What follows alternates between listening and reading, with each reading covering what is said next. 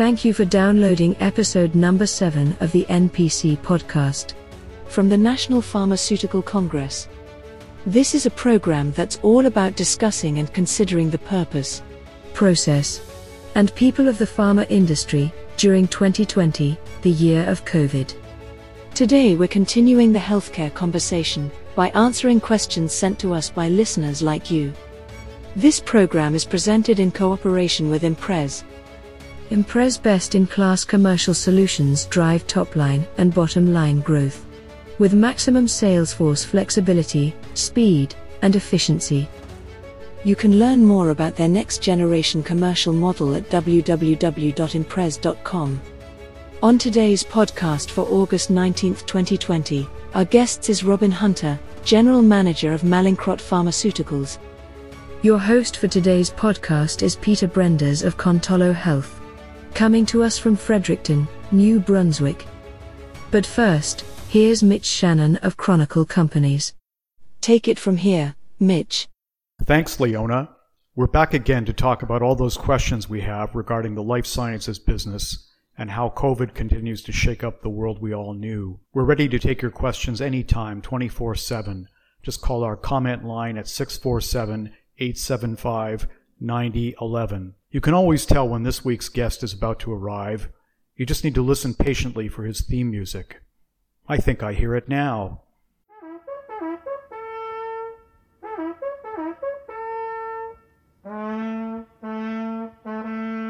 That, of course, is the distant sound of the hunter. Every company has faced its own challenges during the COVID pandemic. Robin Hunter's company, Mallinckrodt, was in a slightly different position. They have a hospital product that is said to help COVID patients. That should be an opportunity, but it was also a challenge. Robin describes it all to Peter in this interview. Welcome to the NPC podcast. I'm Peter Brenders, your host. Joining me today is Robin Hunter, Canadian General Manager of Mallinckrodt Pharmaceuticals.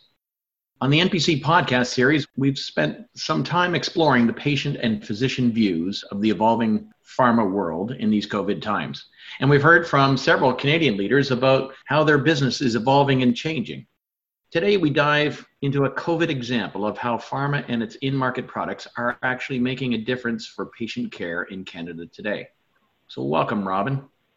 Let's start with, how has COVID affected your business?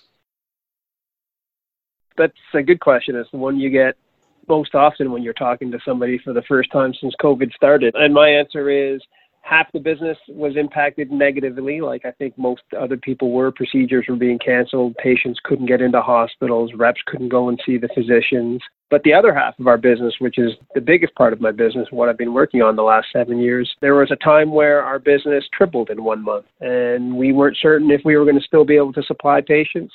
We had to figure out how to get in and out of hospitals. We weren't closing our offices. We were getting people into the office because I guess that's different, right? When you have a drug that's being used in the ICU for ventilated patients who have COVID, and then you're getting questions about research and the safety and all of these things. I should say this is where my legal counsel and compliance officer will chime in with some sort of disclaimer that this product is only to be used in newborns 34 weeks of gestational age and above, and anything to do with COVID is off-label and should be sent to medical information. Take us through how Mallinckrodt has been helping COVID patients today. What's been the clamor and the requests of your company? So the product is, to my knowledge, the only pharmaceutical that comes in a gaseous form. So it's inhaled nitric oxide. That's the drug. It has a DIN, and it's subject to every other pharmaceutical rule and regulation like everybody else has, and a label and an off-label. It comes in a cylinder, though, so it's not in a vial. It's not cold chains, but it is dangerous goods. So even your supply chain has a lot more regulations and outliers with it. And a lot of the companies that typically do supply chain in Canada can't handle our product or wouldn't want to put on the dangerous goods SOPs in order to ship our product back and forth. So there's that. The other problem is this is a drug that can be toxic in the wrong doses. So it comes with a Class 3 medical device. And that's a completely different regulatory pathway, completely different supply chain. And it all comes with a very interesting business model. We were prepared when COVID hit that we were likely going to see an increased demand. So I remember when there was an email from about 40 general managers in Canada, and one person started to ask, what are you all thinking about closing your offices? Are you going to do it? When are you going to do it? What do you think is your plan? And it's good to have that network of people so we can bounce these ideas. We're only 11 people in Canada, 6 in the office. So it never even dawned on me that we were going to close the office. Other than to me, really, I was the only person not going in there. And if you ask any of the staff there, they don't see me there that often anyway. So I guess there's nothing new for them. But I had to find out a way. How do you keep your office a safe place for people who are working on the maintenance of your medical device and your supply chain? Because without that, you can't get it to patients. And we knew that the COVID accounts were going to start calling us as the pandemic hit because they were going to try to use this product. We'd seen that in other countries, and we were starting to get prepared for it. So you have a product that's going to be high demand, it's going to be needed, it's going to bring benefit to patients, and you got a system that's a bit of a struggle. What needs to change? If you were to go back 4 or 5 months before this started and you were to say to the system, hey, you need to put some different approaches in place to help address what you guys want, what would you like to see change? A lot of things from a Health Canada perspective. I remember getting a call from them. They were contacting a lot of companies about drug shortages, the typical drugs, those high volumes. We only have 40 accounts in the country, all academic teaching centers and children's hospitals. It's not a high volume product. It's a pretty rare disease that we're treating. They're looking to mostly the generic companies and anybody else who are high volumes in hospitals and other things like that. But they called me and I said that, yeah, the drug you're probably not going to have to worry about. I think I'm feeling pretty confident about that because that supply we can always make more. Our medical device, though, which is critical to getting that drug, but you can't use the drug without the medical device. We have a finite supply of those. We can't just manufacture a bunch more, ship them into Canada and start selling them. There's a lot of things that need to happen. So if we run out of medical devices, we also run out of drugs.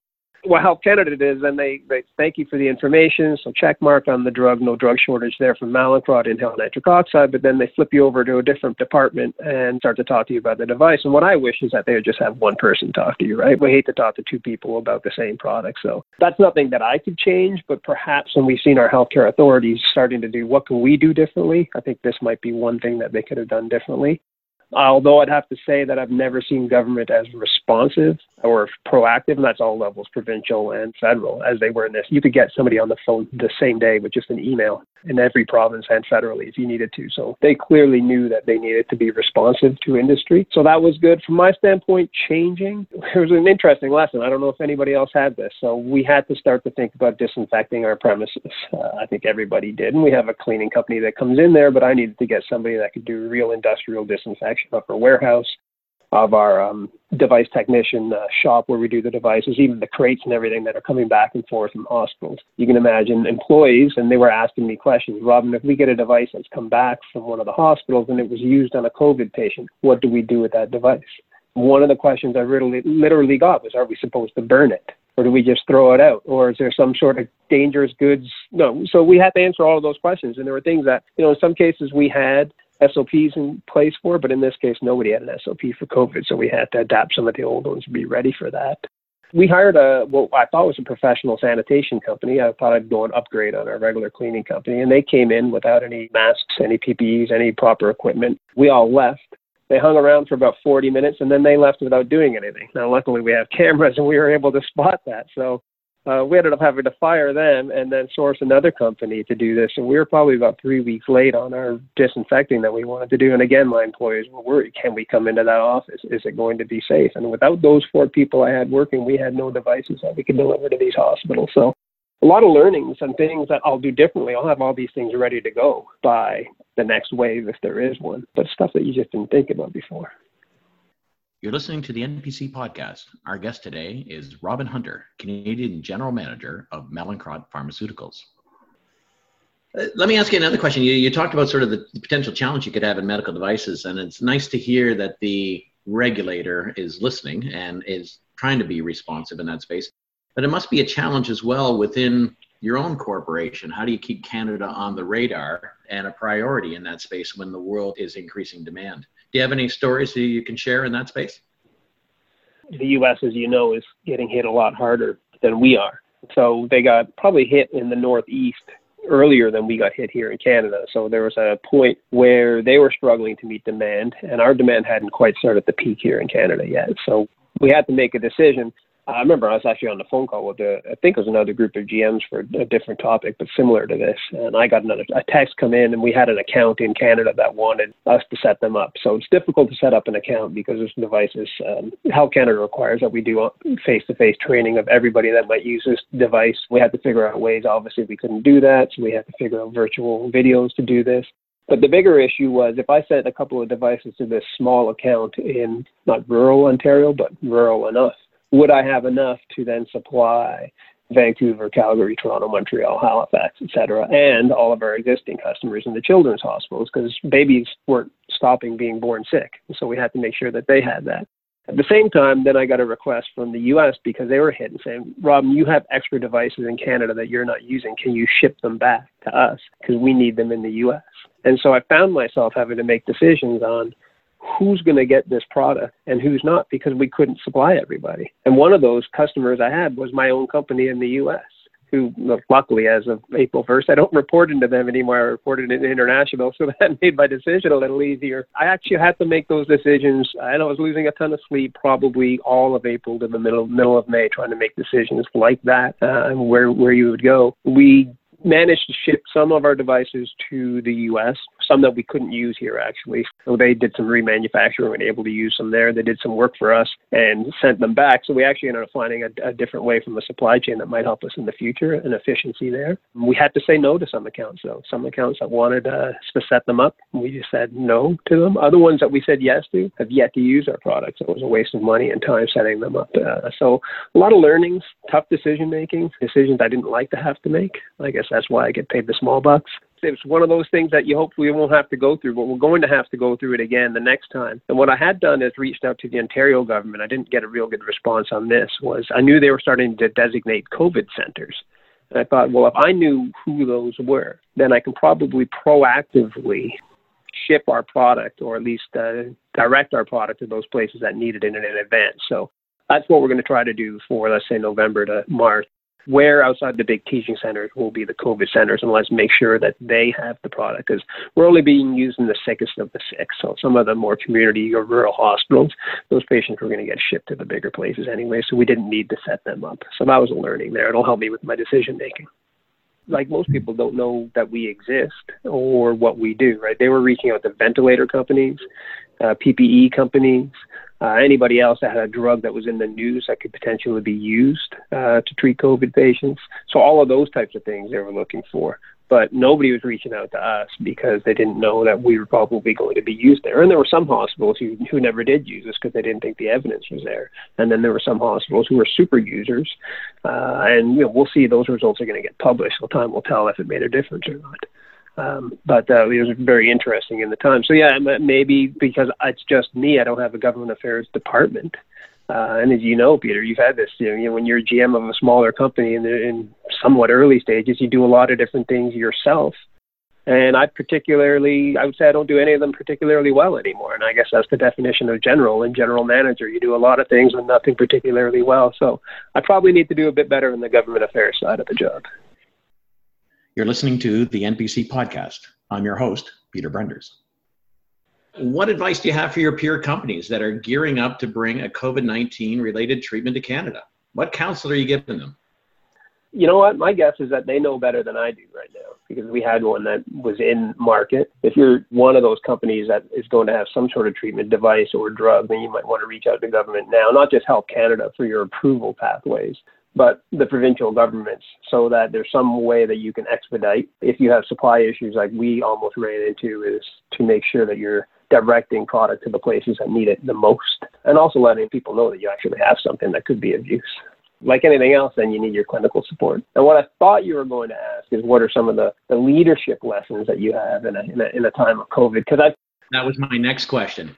There's some podcasts that have already talked about this. I've seen articles. You've seen articles all over social media and the paper, right? Just this is a worldwide issue. So everybody's chiming in on how do you lead? What are the best leaders doing? I found, at least for that 6 weeks, I was too busy to do any leadership at all.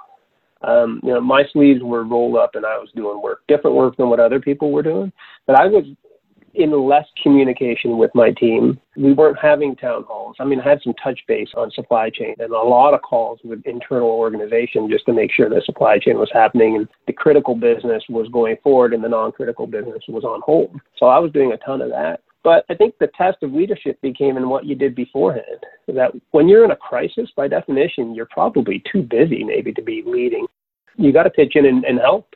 There was just too much work to be done. I mean, if I was having to pack crates or tape up things or load boxes on a truck, now they didn't want me in the office, but I would have had to have done that. But there were other things I needed to do. So I think, when people are starting to talk about working from home or remote working or this new culture that's happening, we always had that. Everybody in my company was allowed to work from home or from wherever they wanted. I can't stand working from home anymore, so I like to use the term work remotely from a coffee shop or your gym or a restaurant or somewhere that's not home, where the dog and kids aren't maybe running around. But if you have that culture in advance, and if you have to put policies around them, I always wonder if you have the right culture anyway. So you got to trust your employees. And it was in that 6 weeks to 3 months where I had the least interaction with my team, that I had to trust them the most. And so back to that supplier example, who obviously couldn't trust, my team not only could I trust, they were actually stepping up, but they were finding out ways to do virtual education. They had to get into some of these hospitals to help do what we call a device switch out or some routine maintenance. And so they had to take,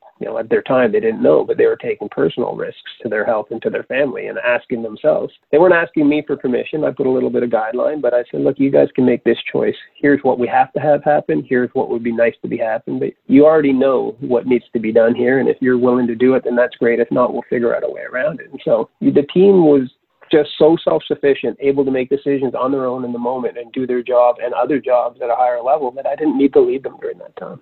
Maybe that's what we're trying to strive for, right? Any little hiccups in terms of trying to help patients in Canada today?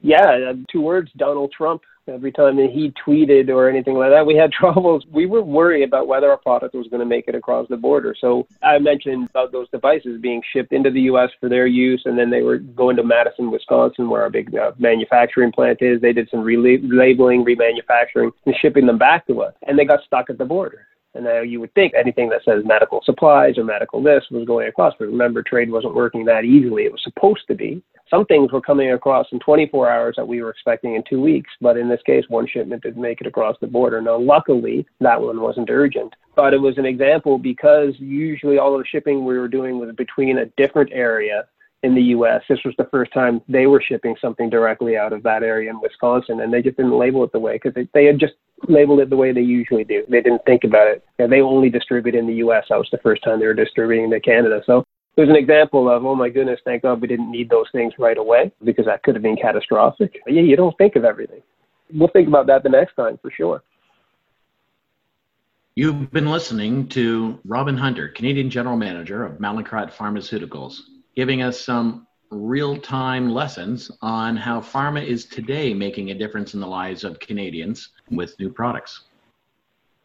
That was Robin and Peter. And by the way, the unedited version of that conversation continued on for about another 17 hours. If you enjoy listening to industry experts who are passionate about the pharma business, you'll want to hear every episode of this series. So make a point of downloading the NPC podcast from Google Podcasts, Apple iTunes, Stitcher, and other leading sources. Better yet, subscribe at pharmacongress.info and never miss an episode. Have you registered yet for the 14th National Pharmaceutical Congress? This year's NPC will be a series of weekly 90-minute webinars featuring the best minds and the most vital subjects. It starts Wednesday, October 21st. Podcast listeners, you get 20% off the registration fee when you use the code POD20. Sign up now at pharmacongress.info.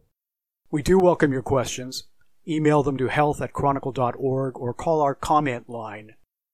Leave your name, a callback number, and the question you'd like to ask. The best questions will get used in future NPC podcasts, and you might hear your voice next week. Call 647-875-9011. The NPC podcast was presented in cooperation with Imprez, Canada's next generation commercial partner. Learn more at www.imprez.com. In Toronto, I'm Mitch Shannon of Chronicle Companies. Jeremy Visser produced this episode. The announcer was Leona Sang-Freud. Have a great week and stay safe.